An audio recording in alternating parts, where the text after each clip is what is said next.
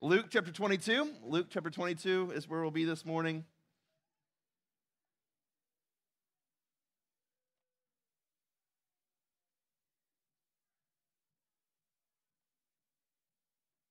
I really do. I can't encourage you enough to come back out tonight at 5:30 and enjoy some pie with us and enjoy hearing what God's done in folks' lives the past year. Really, I think it is my favorite service of the year as we gather together and able to share with one another some things we're learning.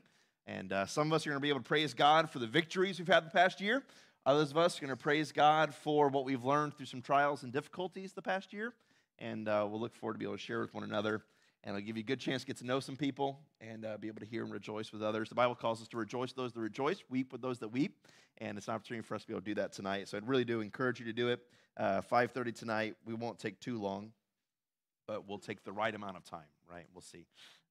However long we're here is the right amount of time, right? So, but Luke 22 is where we'll begin. I want to start reading in verse number 54. I want to catch you up a little bit on where we've been. If you are here for the first time this morning or missed a couple weeks, this is now the conclusion of what has been 3 years of ministry for Jesus. He started up in the region of Galilee, where we spent the really first 9 chapters of the book of Luke, studying the upbringing of Jesus, the first couple of chapters, the birth of Jesus, and then the beginning ministry of Jesus. We saw him teaching, we saw him healing, we saw him performing miracles. And then he began in chapter 11 to make his way towards what would be the culmination of his life and ministry in Jerusalem. And Jesus has been making his way there. The past several weeks, we've studied what has been the last week of Jesus' life, known as the Passion Week. Jesus rides victoriously into Jerusalem on the back of a donkey to celebration and cheers and affirmation. And the tone has changed over the past several days. And Jesus has now been betrayed on the final night. He spends Passover meal with his disciples. Judas goes out to meet with the religious leaders, resulting in the betrayal of Jesus. Where we find ourselves in verse 54, that betrayal has just taken place. They have taken Jesus and arrested Jesus unjustly and are beginning the trial process and what we're going to see as the ultimate rejection of Jesus, both by the religious leaders, by the governments of the day, and also by some of his closest friends. Okay, so let's go open our Bibles. Luke chapter 22, verse 54, and we'll read down to the end of the chapter. Verse 54, the Bible says, "Then they took him and led him and brought him into the high priest's house, and Peter followed afar off. And when they had kindled a fire in the midst of the hall and were all set down together, Peter sat down among them. But a certain maid beheld him as he sat by the fire, and earnestly looked upon him, and said, 'This man was also with him.'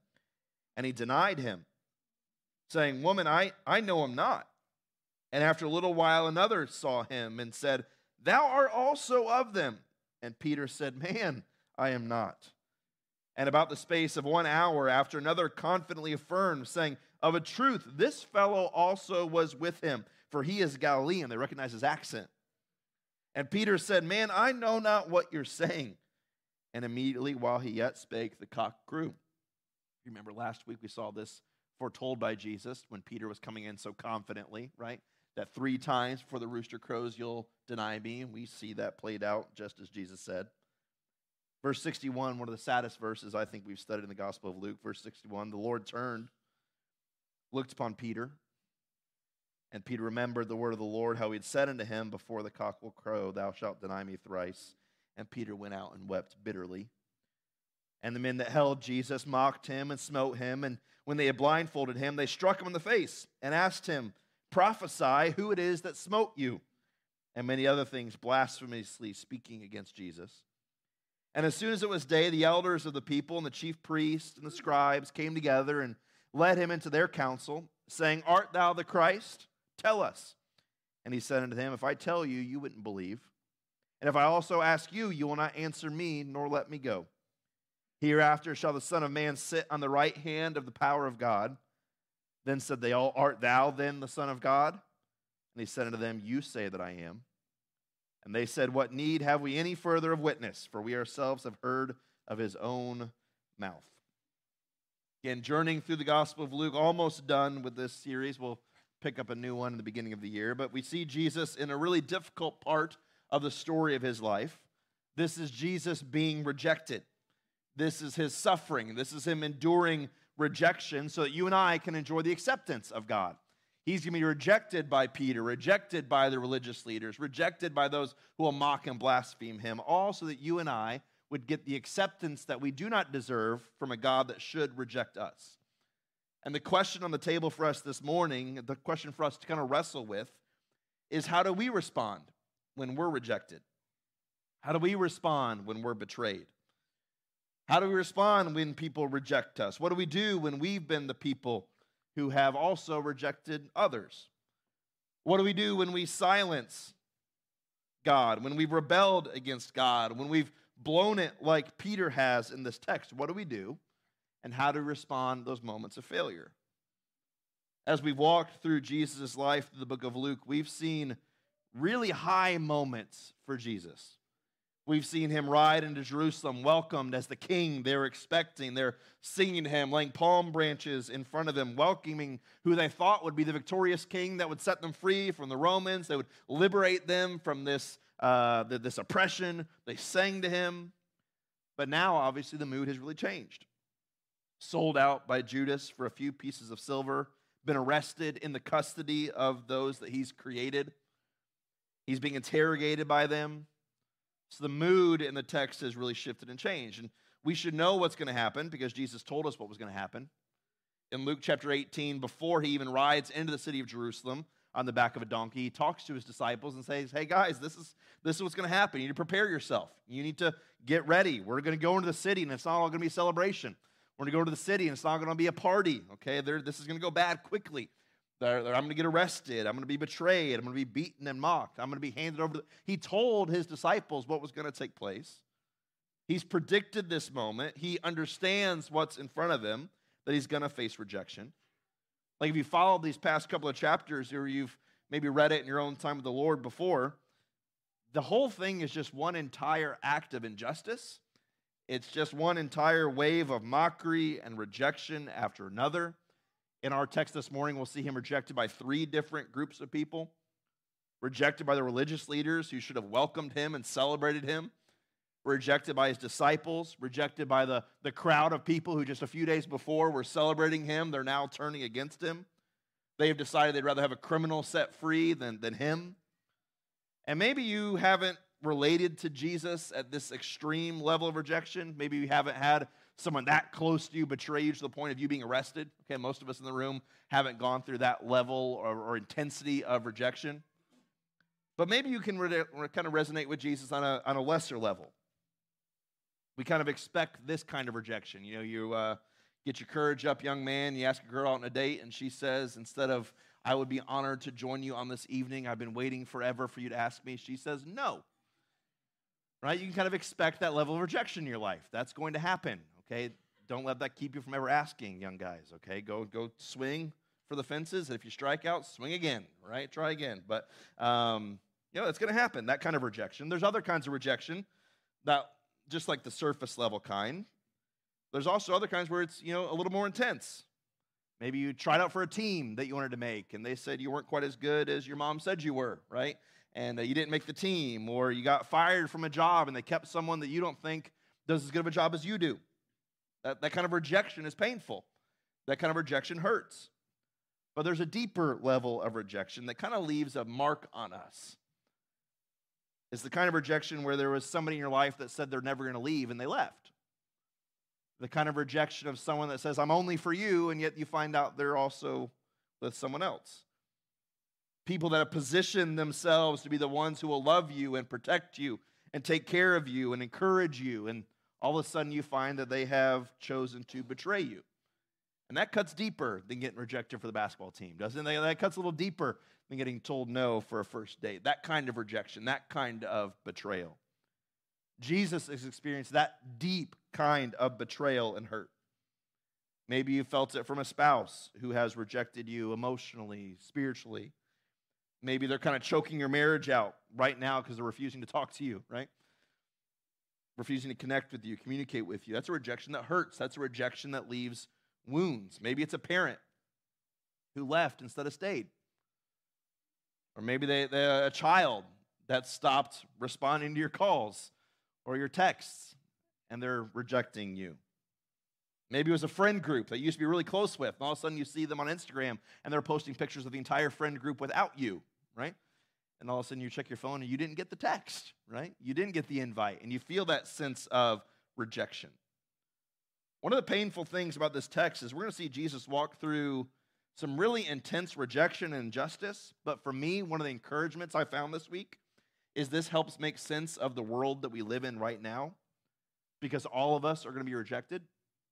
All of us are going to be betrayed to some level, and we serve a Savior who can sympathize with those things. We have a God who can understand the emotions of those things. In John chapter 1, verse 11, it says this about Jesus, that Jesus came to his own, and his own people did not receive him. His own rejected him. And it's kind of walked through the text this week. One of the verses that I keep bringing up, even a couple weeks ago when we studied the Passover table, was Isaiah 53, this prophecy of what's to come from Jesus, this really intense, beautiful Old Testament imagery of the lamb that's going to be slain. But Isaiah chapter 53, 700 years before Jesus was written, there's a text written for us, and Isaiah 53 verse 3 stuck out to me this week, where Isaiah is prophesying. He said, he will be despised and rejected of men, a man of sorrows, acquainted with grief, and we hid, as it were, our faces from him. He was despised, and we esteemed him not. In other words, Jesus is the guy, when he walks down the street, people walked to the other side of the street. He was held in that low of esteem.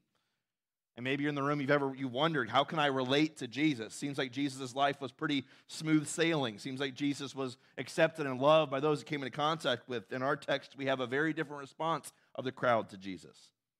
Maybe you're walking a road right now of suffering and rejection and betrayal. That's the path that Jesus is on in our text this morning. And as painful as that is, and as painful as the question is, I think the gospel lets us see a different question. And a better question. The better question that I think the gospel asks in our text is this: have you ever been accepted by someone who should have rejected you? Not just have you ever been rejected by someone, but have you ever been accepted by someone who should have rejected you? This week is my wife's birthday, and whenever I think of that question, I have one very clear answer that I outkicked my coverage a little bit, okay, in the marriage department, right? Where if she was smart and she'd have known what she was getting into, she would have never said yes to the question that I asked her how many years ago? This is right now, 12 years ago. You ever been accepted by someone that should have rejected you? If you've tasted that, if you've enjoyed that, that's someone that shouldn't give you the time of day, and yet all of a sudden has accepted you into their presence. You've got a little foretaste of what it looks like to be a follower of Jesus. We ought to have been rejected by him, yet he is accepting us. The gospel tells you that you and I should be rejected before a holy and perfect and just and righteous God. There should be no hope for you, no hope for me. For all of us in this room, we've either rebelled against God actively and we broke all the rules that he sets forth in his word, or you've tried to play some kind of religious game and religious rituals and rejected the grace that Jesus has to offer to us, and we try to make a way on our own. Either way is a rejection of God. Either way is a path that leads to damnation. And the word tells us that from that there's condemnation that we receive from the Lord. What we get in the gospel is not condemnation or damnation. What we get in the gospel is his acceptance and his forgiveness and a newness of life and his welcome at his table and his ongoing mercy and grace and love and a relationship with Jesus that will never end. That's not predicated on my performance, but is entirely rooted in what Jesus does in these passages before us. There's no greater news than that. Well, what's the whole thing about? This whole text is about Jesus, who takes complete rejection that he did not deserve by mankind, so that you and I, the broken, the needy, the sinful, the selfish, the weary sinner, can be completely accepted by a perfect and holy God. He endures rejection so that we can enjoy acceptance. That's what's happening in our text before us this morning. And so let me just tell you why that matters, I think, for us in 2023. A lot of us are walking through times of pain right now, suffering, and we're asking questions like, why would God let this happen? Or what am I supposed to learn? And I think a good reminder for us in times of suffering and pain is that God's own son, was not exempt from suffering and pain. that God allowed these things to happen to his own Son, and Jesus Christ lays before us this morning an example, a pattern for us to follow when we're rejected, a pattern for us to follow when we're suffering. But I think it also matters to us this morning because it shows what great length God went to rescue us.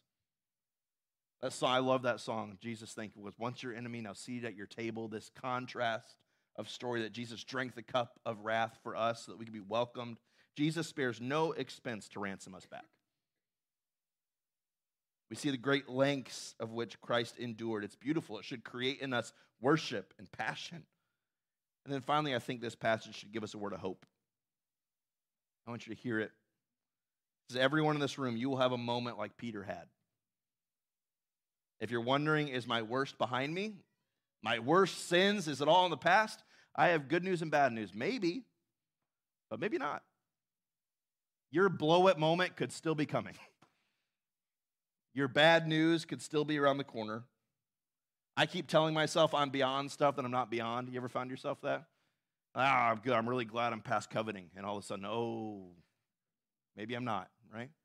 Oh, I'm really glad God gave me the victory over this. And then I'm hungry, I'm angry, I'm lonely, I'm tired. And all of a sudden, temptation pops back up.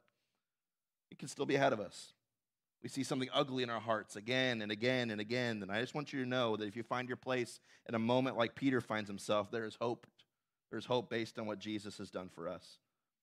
Hope based on what Jesus does for the person who absolutely blows it, rejects him in a moment of weakness. And we'll start there, okay? The first rejection we'll see is that Jesus is rejected by Peter. Rejected by Peter. I love Peter, man. I really do. I love following along with the story of Peter. He's a pretty main character for us in the Gospel of Luke. I find a lot of similarities in personality between myself and Peter. We like to call Peter the disciple with the foot-shaped mouth, right? That he speaks before he thinks sometimes, and he's passionate. He loves Jesus, but he oftentimes oversteps a little bit and has to walk some things back. Anybody else like that? Maybe you're married to someone like that, right? That you're their, hey, you probably shouldn't have said it quite like that, right? Where you kind of walk back some of those things. Peter's really relatable for me. I mean, how can you not love this guy? He's this blue-collar, brash fisherman, says things, has to say, I'm sorry for what he said. But there's no way that you can read your Bible in the New Testament and see anything other than the high moments that Peter has and the really low moments that Peter has. He has these moments of victory and these huge moments of wins. This guy nails it so many times. You guys remember when Jesus preached a sermon that was really kind of weird and hard? He preached a sermon about how if you don't eat my flesh and drink my blood, you have no part in the kingdom, and everyone else is like, whoa, I'm out. And Peter's like, bring it on, man. Like, I'll do whatever it takes, right? I'm with you, Jesus. And everyone kind of walks away, and Jesus asks Peter, hey, Peter, you going to go too? And Peter responds, I believe you're the Savior. You have the words of eternal life. If those are words of eternal life, where else am I going to go? Right? He sticks it out. You remember there was this controversy about who Jesus was. Is he a prophet? Is he an Old Testament leader come back to life? And Jesus asked Peter, who do you say that I am? Peter says, you're the Christ. You're the Messiah. You're the one that we've been waiting for. And Jesus says, yeah, I'm building my church on you. That's a pretty solid moment, I'm saying. He's got some big wins Peter has had. But out of the same mouth of such beauty and correct theology has come out so many misses. So many misses. I mean, he's had some lows, okay? And this morning in our text, we're going to see the lowest of lows, where he denies even knowing Jesus. First thing we're going to see, look at verse number 54. It says, then they took him, Jesus, and led him and brought him into the high priest's house. So there's going to be a trial process for Jesus we're going to be studying over the next couple of weeks together. Basically, trial by religious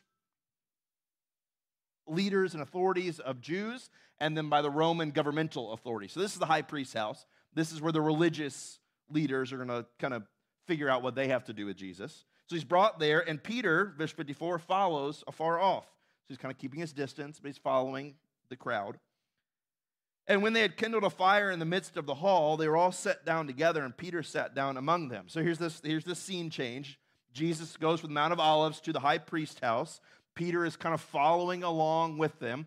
That Jesus goes into the house where he's going to be interrogated and beaten inside the high priest's house. There's a little fire that they build outside in the lawn, basically. And Peter's sitting down in the lawn, warming himself at the fire with all these other people. Previous to this scene, Jesus has just told Peter, hey, Peter, I'm praying for you because Satan wants to have you. He wants to sift you. He wants your faith to fail. I've been praying that you'd be strong, be praying that you wouldn't fail. And when you do fail, I'm praying that you'll be restored and that you'll be strengthening your brothers. Then Peter says, yeah, I'm in, right? He says, by the way, Peter, tonight you're going to deny me 3 times. It's not going to happen, Lord. Not me. That'll never happen. I am a ride or die. I am in. I am all my chips are in on you, Jesus. I will never leave. I'll never go anywhere else. I'm all in. I'll cut somebody, and we see that he does, right? I'll swing at somebody, and we see that he does. Doesn't have great aim. He chops the guy's ear off, but he swings, right? He's in with Jesus. Peter went from fisherman to Navy SEAL like that, right? Got my swords. I'm ready to go. I'm with you, Jesus. I see so much similarity in my own spiritual walk with Jesus. I'm in. All right, pray with me. What's Peter doing? I'm in, Jesus. I'm in. I'm here. I'm with you. Pray with me. Napping. Jesus says, Peter, this is going to happen. Next scene, he gets arrested by the religious leaders, and Peter starts slowly following along. Listening, watching, figuring out what's going to be taking place with Jesus. They got Jesus tied up in the other room, and they're beating him. They're interrogating him. They're trying to figure out what Jesus has to say to defend himself from the accusations. And the scene starts to shift to Peter of, is it going to be true? Will he deny? And if he does, how will it happen? He's surrounded literally in this moment by people who aren't on Jesus' team, okay? He went from the upper room with everyone on Team Jesus to the fire outside with everybody on the anti-Team Jesus, okay? Everybody opposed to Jesus. He's vowed, I'm going to be faithful to the end. Let's see what's going to happen. Verse number 56. A certain maid, that basically means a teenage girl, beheld him as he sat by the fire and looked upon him and said, this man was also with him. Uh-oh, right? Hey, you were with him. What does Peter say? Yes, I was. I'm proud of my Savior. I love my Lord. I'm with him. What does he say? Woman, I know him not. After a little while, another saw him and said, you are also of them. And Peter said, man, I am not. And about a space of an hour after, another confidently affirmed, saying, of a truth, this fellow is also with them, for he is a Galilean. He talks like a Galilean. He's dressed like a Galilean. We know he's not from here. Peter said, man, I do not know what you are talking about. I don't know what you're saying. Well, surprise, surprise, this went just how Jesus said it was going to go. Peter gets around a teenage girl who says, you look like one of those guys that was following Jesus. I don't know who Jesus is. I'm not one of those disciples. I have no idea what you're talking about. And then it gets worse. You ever been a part of a fight or an argument where you wonder, is this going to get better or is it going to get worse? Right? Like we're at a heating point. You're kind of wondering at this point, is this going to improve over time or is this going to continue to go downhill? And this one just gets worse and worse and worse. It's a train wreck. The Bible says he rejects Jesus again, and then an hour goes by. An hour. He could have thought, okay, I'm at 2, right? He said I was going to go. He said this is exactly what Jesus said was going to happen. I've already denied him twice. He could have had a moment where he came to his senses. He could have had a moment where he repented and said to the teenage girl, you're right, I know him. He's changed my life, right? He had this moment. He had a whole hour to turn back. And then somebody else finally brings it up and says, are you sure? Because you got a country accent. You sound like you're from the same part of Israel as him. You got a dialect to your voice that sounds like you're from Galilee. And he denies him again, double downing on his rejection of Jesus. Look what happens, verse number 60. And immediately while he yet spake, the cock crew. Imagine this moment. Jesus told you this is what's going to happen. No, Jesus, this is not going to happen.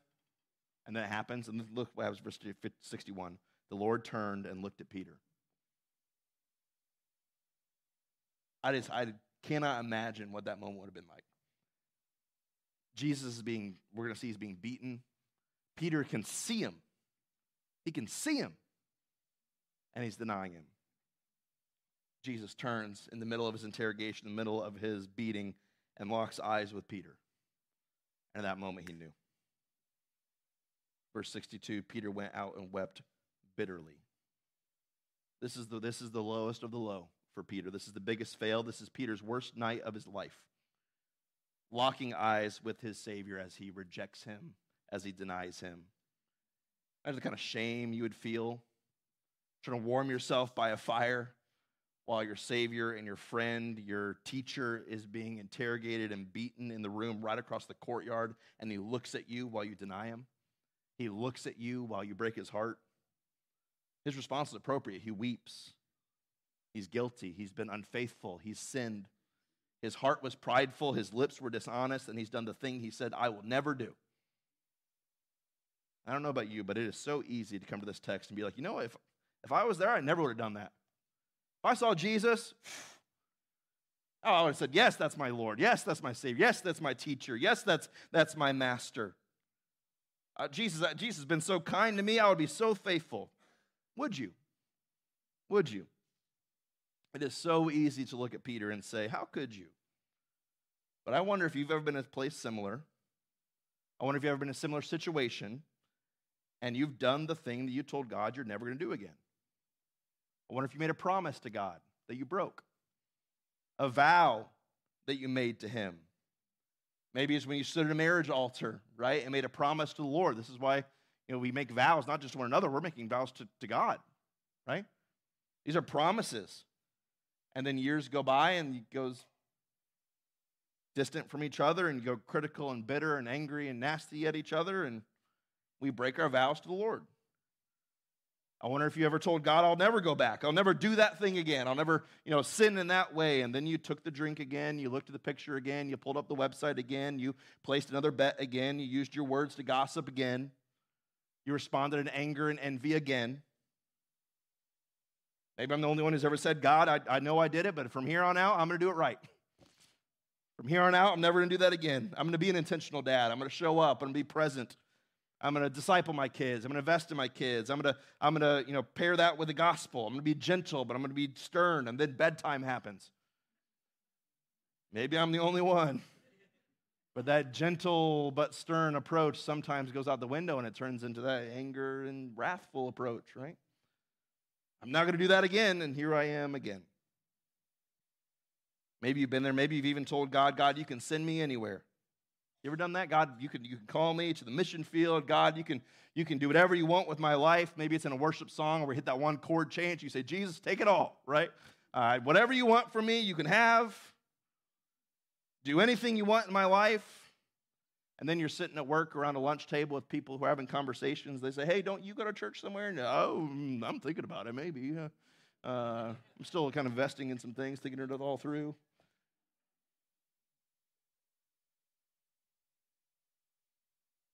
I'm wrestling with things right now. We dodge the question. We shirk away.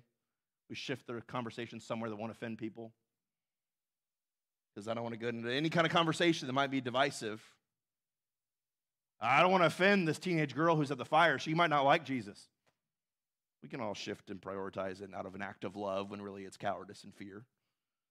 We do this.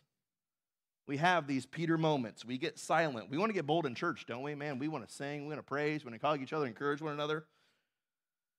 Oh, man. Sometimes we get around our non-believing coworkers and neighbors and teammates and friends, and I got nothing to say about Jesus. There's an opportunity for me to pray for somebody that I know that's a friend of mine, and I'm afraid to offer that because I don't want to get rejected. I don't want to be made fun of. I don't want to be mocked. Oh, I'll never do that. We sometimes... When we get in those positions of never, we need to be really, really careful. Sometimes that's when the temptation comes at us the most. This past week, I met with a guy and I asked his opportunity to share this, but he made some decisions in his life that it's things that he said he would never do before. He did. I'll never do it again. And then guess what he did? And he messed up, and it's not a good space that he's in. He's fractured some really important relationships in his life. We sit together, he shares things like I'm ashamed and I failed. I feel like I failed God. I feel like I failed you. I feel like I failed others. I failed my family members. And this is a quote from what he said to me. He says, I don't understand how God could use this in my life. That's Peter right here. This is the worst day of his life. I can't believe I did that. I can't believe I denied him. What do I do? What's the gospel say to a guy like that? In that kind of night, in that kind of day where I messed up. And I messed up big time. Well, what I would do, and I would share with you the same thing I shared with him. Go to John chapter 21 from the story of Peter. Jesus, after going to the cross and paying for the sins, including Peter's lies and deception, are paid for by his Savior on the next day. He resurrects from the dead, and he's sitting down at breakfast with the same disciples who rejected him. I don't know if you guys remember this scene, but Peter's there, and Peter comes to have this conversation with Jesus. Jesus says, Peter, do you love me? Yes, Lord, you know that I love you. Peter, do you love me? Yes, Lord, you know I love you. All right, then give some money to the church so you can pay back your spiritual debt. Right? Don't worry, I'm not getting weird on you. That's not what he said. Right? Sometimes we do those things, don't we? I fall short, then I'm going to do some grandiose action of spirituality to somehow earn back the favor of God that I lost through my sinfulness. If I do something good, it outweighs and erases the bad, right? What do he say? If you love me, go and feed my sheep. Peter, do you love me? Yes, Lord, you know I love you. If you love me, feed my sheep. 3 times, Jesus asked Peter, do you love me? I think it's 3 times for 3 denials. Jesus pursues the guy who blew it. When they locked eyes in the courtyard, I don't know if Peter ever would think that they would lock eyes again. But they sat there at breakfast together, and Jesus says, Peter, do you love me? Feed my sheep. Jesus shows up resurrected, nail holes still in his hands, and he looks at Peter and says, guess what? Your failure is not final. I don't condemn you. I was condemned for you. I came, I lived the perfect son of this world because you couldn't. I stepped into rejection so that you could be accepted by my Father. And by the way, Peter, I'm not just letting you into heaven one day. I want to use you to show heaven to other people while you're here. I want to use you to declare the gospel and demonstrate the gospel. And you say, that's crazy. It is crazy because no business owner in here is going to take the biggest loser of an employee you have and say, you know what, you're the CEO of this company. We wouldn't do that, but Jesus did. To the guy who blew it to the millionth degree. He says, Peter, I've got a purpose for you. We wouldn't do that, but Jesus did, and you should be happy that he did. Because who's best to talk about the scandalous grace of Jesus? Who best to talk about the sufficiency of the sacrifice of Jesus than a man who's tasted it and experienced it and enjoyed it and been transformed by it? That's why Peter is the guy for the job. That's why he's going to be the guy who's going to preach at Pentecost. It's not his strength.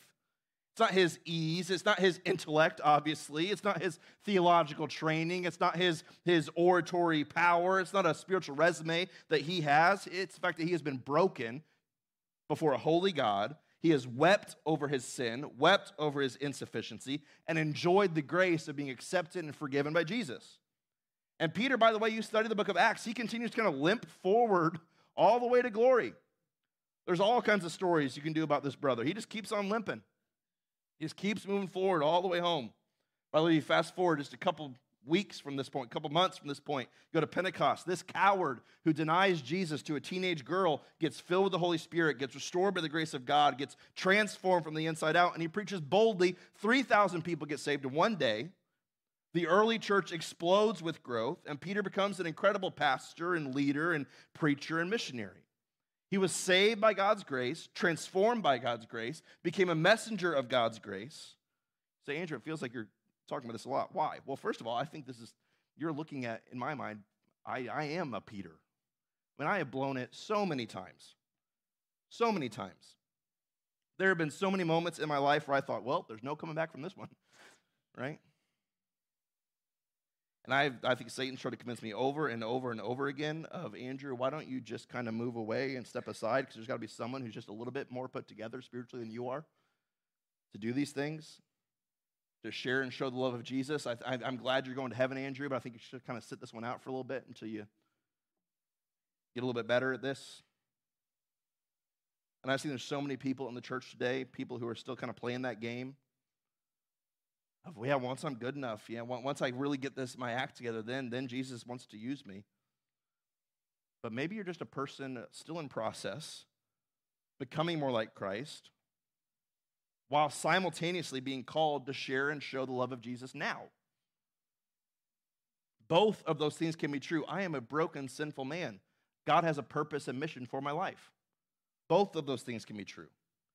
And if we keep waiting until we get it perfect, you're going to be waiting until you're in heaven and there's no opportunity to share Jesus with anybody because everybody there already knows, right?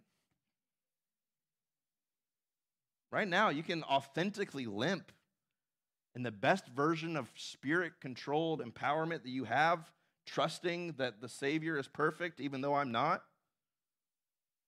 There's something for me to do. There's a ministry I'm called to. There's an opportunity for me to share and show Jesus. This is the hope of the gospel. You say, well, I'm glad that was for some people my week. I was actually a pretty good Christian last week. Well, maybe last week wasn't your week. Maybe this week's your week. Right? Maybe you're getting around the Thanksgiving table with that one uncle who has different politics than you, and you're going to blow it, right? And you're ruining Thanksgiving for everybody, right? It may not be this week. It may be next week. And maybe the week after that when you blow it, okay? Be real careful when you start saying, it won't be me. That's not going to be my story. Well, it's David's story, Moses' story, Peter's story. Seems like the Bible has one perfect person. And that's Jesus, and everybody else has a couple moments along the way. Okay, you're going to have some of those. When you start saying, I'm not going to be Peter. We've all heard that before, okay? Be careful. So Jesus is rejected by Peter. Secondly, we see Jesus rejected by the mockers. So again, there's this change of the text. The lens of the camera goes from Peter sitting by the fire, and it pans over to Jesus in the interrogation room. Verse 63 says, the men that held Jesus mocked him and smote him. They're hitting him. They're beating on Jesus. They blindfolded him, hit him in the face, and asked him, saying, prophesy, who is it that hit you? And many other things, blasphemy, they spoke against him. So the men, they're holding Jesus in custody. They're beating him, and they're ridiculing him. They're mocking him. These guards invented a game for the prophet, put a blindfold over his face and punched him in the face and said, tell us who hit you, Mr. Prophet Man, right? They're blaspheming Jesus. They're mocking Jesus. You can tell us all that God's doing in the world, big man, so why don't you declare who hit you, right? They're making fun. They're mocking. They're ridiculing. Now, they're probably in the habit of mocking prisoners like this, but there's one difference between all these other prisoners and the prisoner they have now is the one they have now absolutely deserves none of it.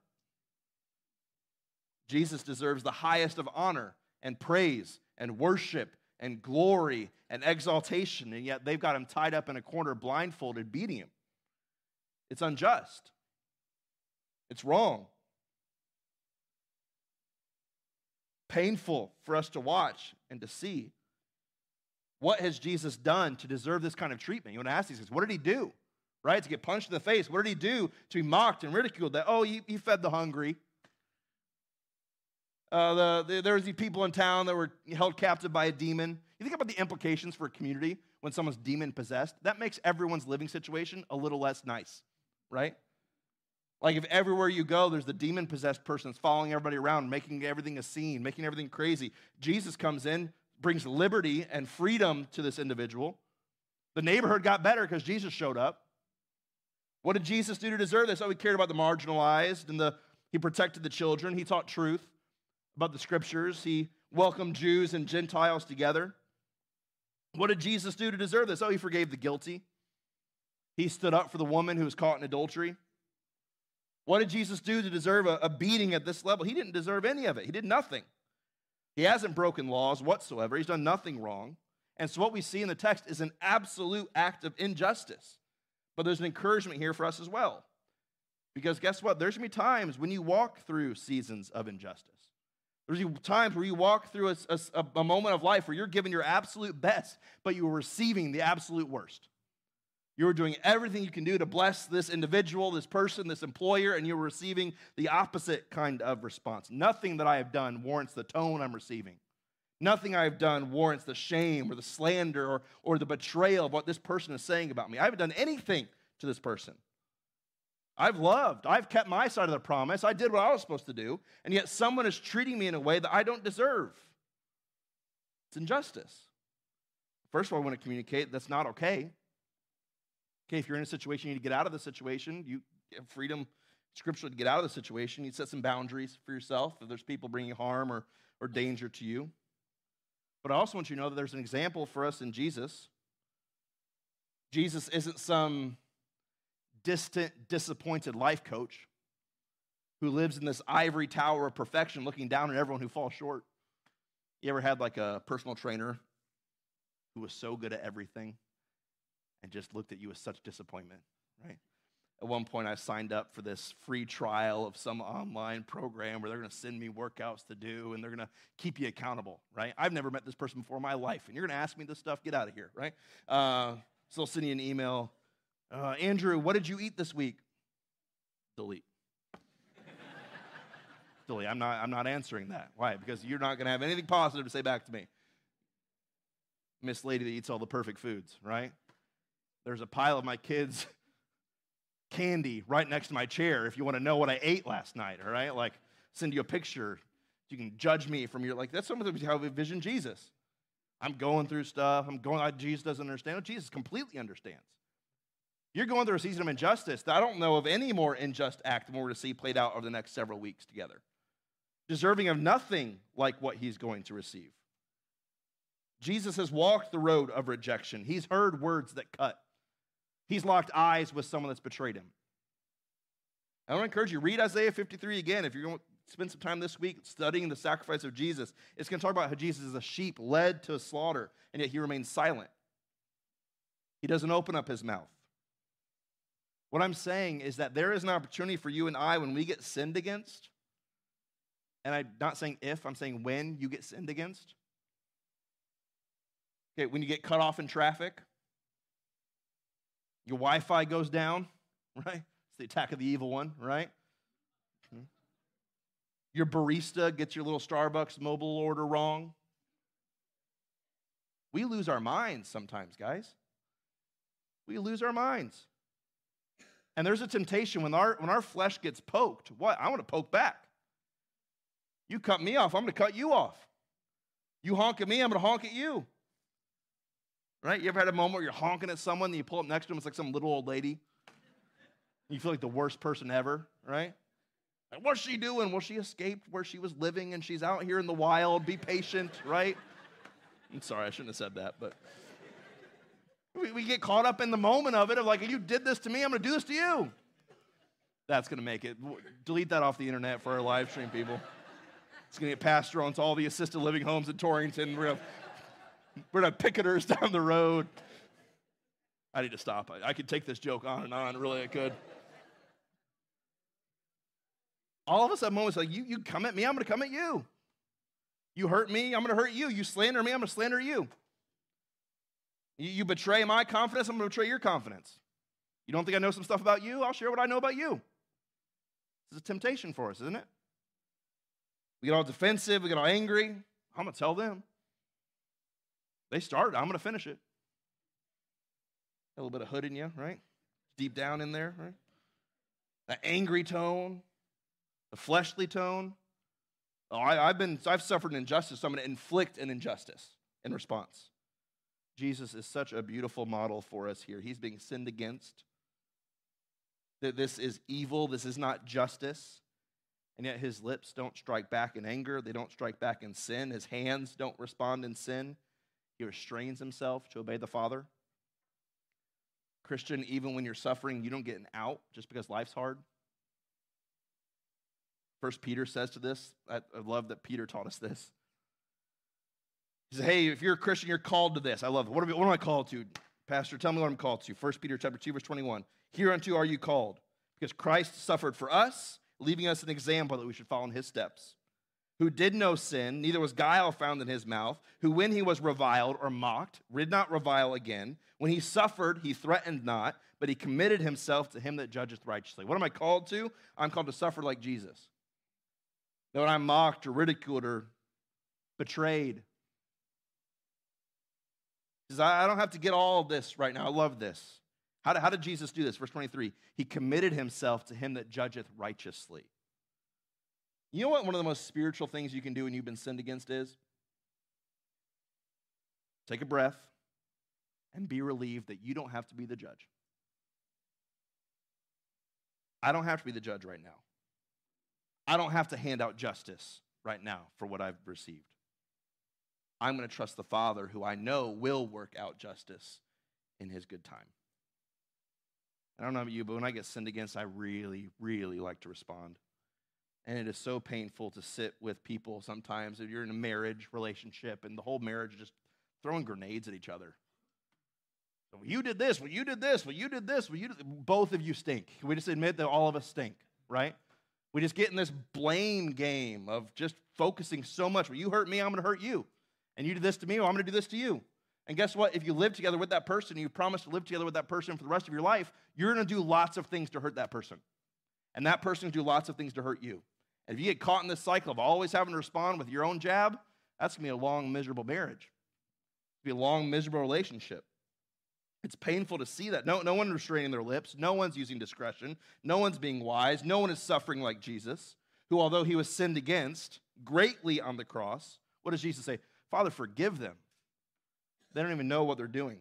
Jesus is our example for pain and suffering and rejection. You will be rejected. You will be betrayed. You will be mocked. You will be slandered. But you have a choice. Will I respond like the world coaches me to respond? Or will I choose to respond and pattern my life after Jesus? May he restrain our tongues. May he restrain our hands. And help us to trust him even when that's not naturally our posture. So Jesus is rejected by Peter, his friend. He's rejected by these mockers, these betrayers, these blasphemers. And then thirdly, he's rejected by the religious leaders. Verse 66, and as soon as it was day, the elders of the people and the chief priests and the scribes came together and led him into their council, saying, Art thou the Christ? Tell us. And he said unto them, If I tell you, you would not believe. And if I also ask you, you will not answer me nor let me go. So here are these religious leaders that take him from the beating he's received in the high priest's house and then bring him into kind of the official courtroom scene of the religious crowd there in Jerusalem. Move from the temple guards now and kind of into interrogation time with the religious leaders. And they have one question really for him. Tell us, are you the Christ? He says in verse 67. Are you the Christ? That title is interesting. That title is the word for Messiah, the one that they would have been waiting for. It's not really the title that Jesus often refers to himself as. We usually see him call himself the Son of Man. Jesus refers to himself that way. So why would they pick the Messiah? Why would they say, are you the Christ? Are you the Messiah? Well, because there was this idea going around in first century Israel that the Messiah was going to be the one that's going to come and sit on King David's throne and establish the kingdom of Israel and get rid of the Romans. He's going to be this kind of revolutionary hero. And so they're trying to get Jesus to identify with these false expectations and make that much easier for his crucifixion from the Romans. Right? He's saying he's the Messiah. He's saying he's here to root you guys out. You guys should take care of that. Right? They're trying to get him caught up. But Jesus, that's really never been his aim, by the way. He wasn't here to create this earthly government or structure of his kingdom at that point. He one day will return and establish his kingdom in a new way. But right now, his enemies were Satan and death and sin. But he says, that's I'm not even going to answer your question. I like that. I'm not going to answer what you have to say because your hearts aren't in this. Your ears aren't even open. So why would I even bless you with an answer? Because I've already told you this. We've had this conversation in public. I've had this conversation with you in private. I've had this conversation with you in the temple, in the synagogue. You already know my answer. Verse 69, but hereafter shall the Son of Man sit on the right hand of the power of God. Jesus says, I might not answer your question point blank, am I the Messiah or the Christ, because I know what you want to do with that. But let me tell you, after this, I'm going to be in the right hand of God. The Son of Man sitting on the right hand of God. Jesus says that Son of Man, that's a title that it comes from the book of Daniel, chapter 7, verses 13 and 14. This divine God man who's coming with authority that will rule and reign, pointing to, he says, I am that Son of Man. That's who I am. And they say, are you saying, verse 70, are you the Son of God? He says, you say that I am. They said, you don't need any further witness, for we've heard it from his own mouth. The religious leaders think this is going to be the last time they're going to see Jesus. Finally, we're done with this dude.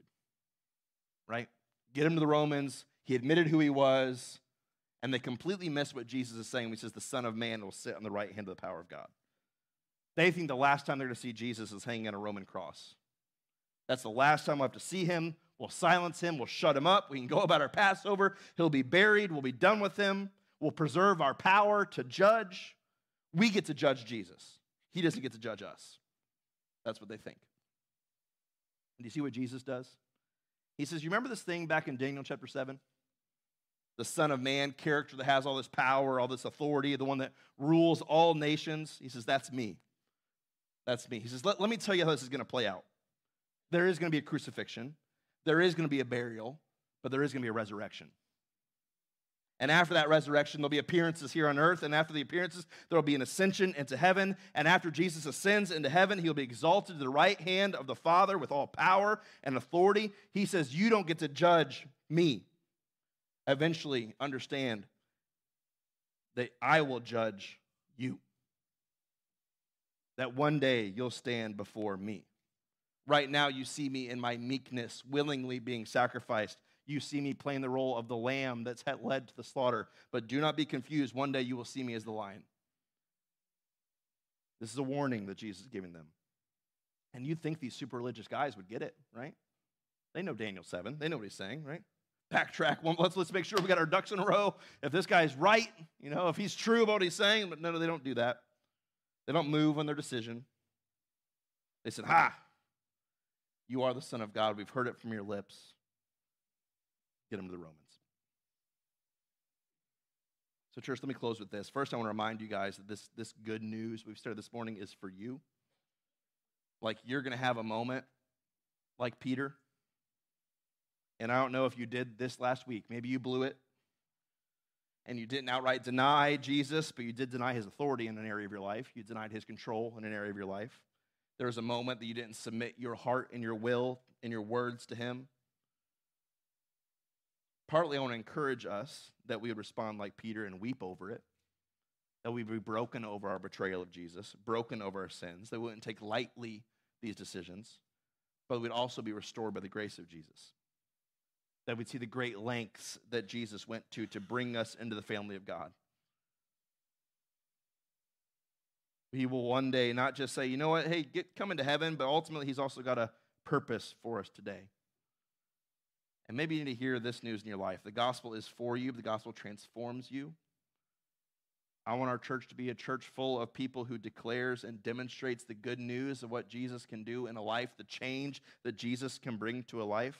They'll bring the good news of the gospel to broken, messy people all over our community. This past week, I spent some time in the mall, walking around aimlessly, trying to think through what to buy my wife for her birthday. Just kind of walking around. There's just people everywhere. Santa's there. It's cool, right? It was popular, right? It was this week before Thanksgiving. And for some reason, I'm walking around. I was kind of marinating this message in my mind and my heart a little bit. And I just saw so many people, busy and running from place to place and getting their shopping done. And I just had this question in my mind, like, I wonder how many of these people that I'm walking by know what great lengths God has gone to rescue them from their sin. And I sat there and I thought, like, look at all of these people. All of these people, do they know how many of them are carrying guilt and shame about things that they did? And they wonder, is there some kind of forgiveness or something that can wash them clean? Just have this real profound sense of like a burden for all these people. And so, we come here, we see a lot of the same faces, and we hug, and we rejoice, and we see one another, and we bless one another. But I hope that we don't just enjoy God's grace. We let it shape us in a way that we become a conduit for God's grace to other people. Don't just enjoy the grace of God. And I hope you do enjoy the grace of God. Drink deeply from that cup. But also, who do I need to declare this good news to? Who do you need to share this message with? Jesus has been rejected so I can be accepted. There's people right now on my street. There's people right now in my schools sitting in condemnation. They need to hear the good news. They don't have to stay there. That Jesus has come to redeem them. Will God use us and send us? Jesus rejected by his friend. Jesus rejected by those who blaspheme him. Jesus rejected by the religious leaders who should be welcoming him. What can we learn? What can we grow in? May God help us to have hope when we blow it. Control, self-control, spirit control when we're sinned against. And the understanding that one day Jesus will rightly judge all that is here as he's exalted on the right hand of God. Let's pray together this morning. Father, we thank you for this word, and we thank you for this scripture. And I just want to say this morning, thank you that you are a God of grace and mercy and compassion. I thank you this morning. This story of Peter doesn't end in denial, but God, you are so gracious and so kind that after your resurrection, you appear to him and you say, if you love me, go and feed my sheep. I just want to say to our people, God, would you speak that word over us in this room? Those that believe that you won't forgive them or that believe that you would never want to work through them. Jesus, I pray that you would transform our hearts. Help us to think correctly and rightly about your grace, and that you would use us as broken, messy people to declare the forgiveness and joy and life and peace and freedom that we have received is not from us getting better and trying harder, but it's found in you. That we've experienced it, we've tasted it, we know your mercy, we've experienced your grace, we know your love, we know that your blood is sufficient for us. We know, and God, we pray that many in our communities and our families this week would come to know you. God, you would use us. Thank you, God, for the great lengths that you went to rescue us from the pit of hell and what we deserve. The joy that we have in our hearts this morning, God, is not one of accomplishment. The joy in our hearts is one of understanding of what you have done for us, of knowing that you stepped into what we deserve so that we can enjoy what you have earned. I'm going to ask every head remain bowed, every eye remain closed just for a minute. Maybe you're here today and you say, you know what, Andrew, I have blown it. And I've messed up, I've fallen short, I've done things that I said I would never do. And I've got some real-world consequences of things that I'm walking through. There's some relationships that have been damaged. There's some trust that's been broken.